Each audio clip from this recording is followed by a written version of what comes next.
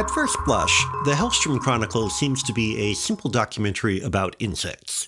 The cinematography, while striking, even occasionally beautiful, nonetheless verges on the banal after nearly 50 years of countless nature films on similar subjects.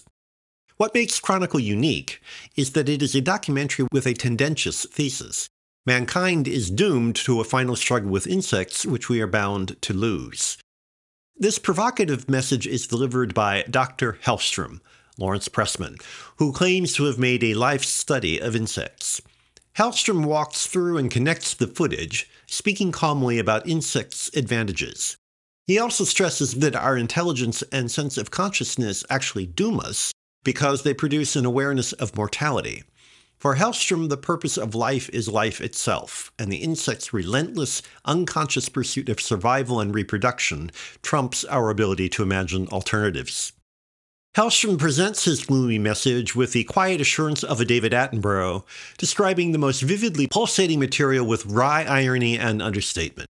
What makes Chronicle aesthetically interesting is not his unnerving detachment, however, or the often gruesome spectacle, so much as the paradox result from a character delivering a doomsday opinion supported by quote-unquote objective nature footage. And Attenborough merely describes.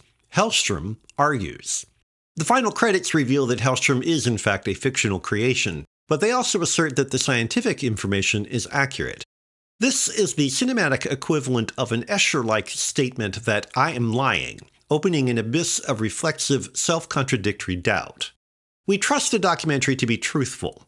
If we extend that trust to accept that Hellstrom is fictional, that means the filmmakers have been lying throughout. So why should we accept anything they say is truthful, including that they are lying? Fudging casts further doubt on their reliability.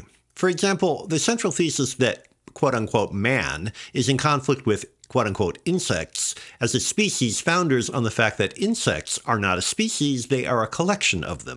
That the more accurate term arthropod is not used may be irrelevant to the horror, but the error raises questions about how responsibly the filmmakers are using scientific information. Admittedly, a war with arthropods sounds considerably less alarming, but heightening audience fear by using the more familiar term is a matter of drama, not science.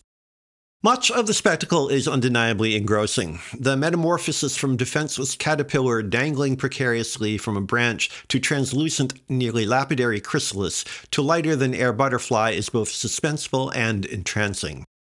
Shots of carnivorous plants like the Venus flytrap gorging on bees and flies are enough to make us side with the bugs, although they are also a little off-topic.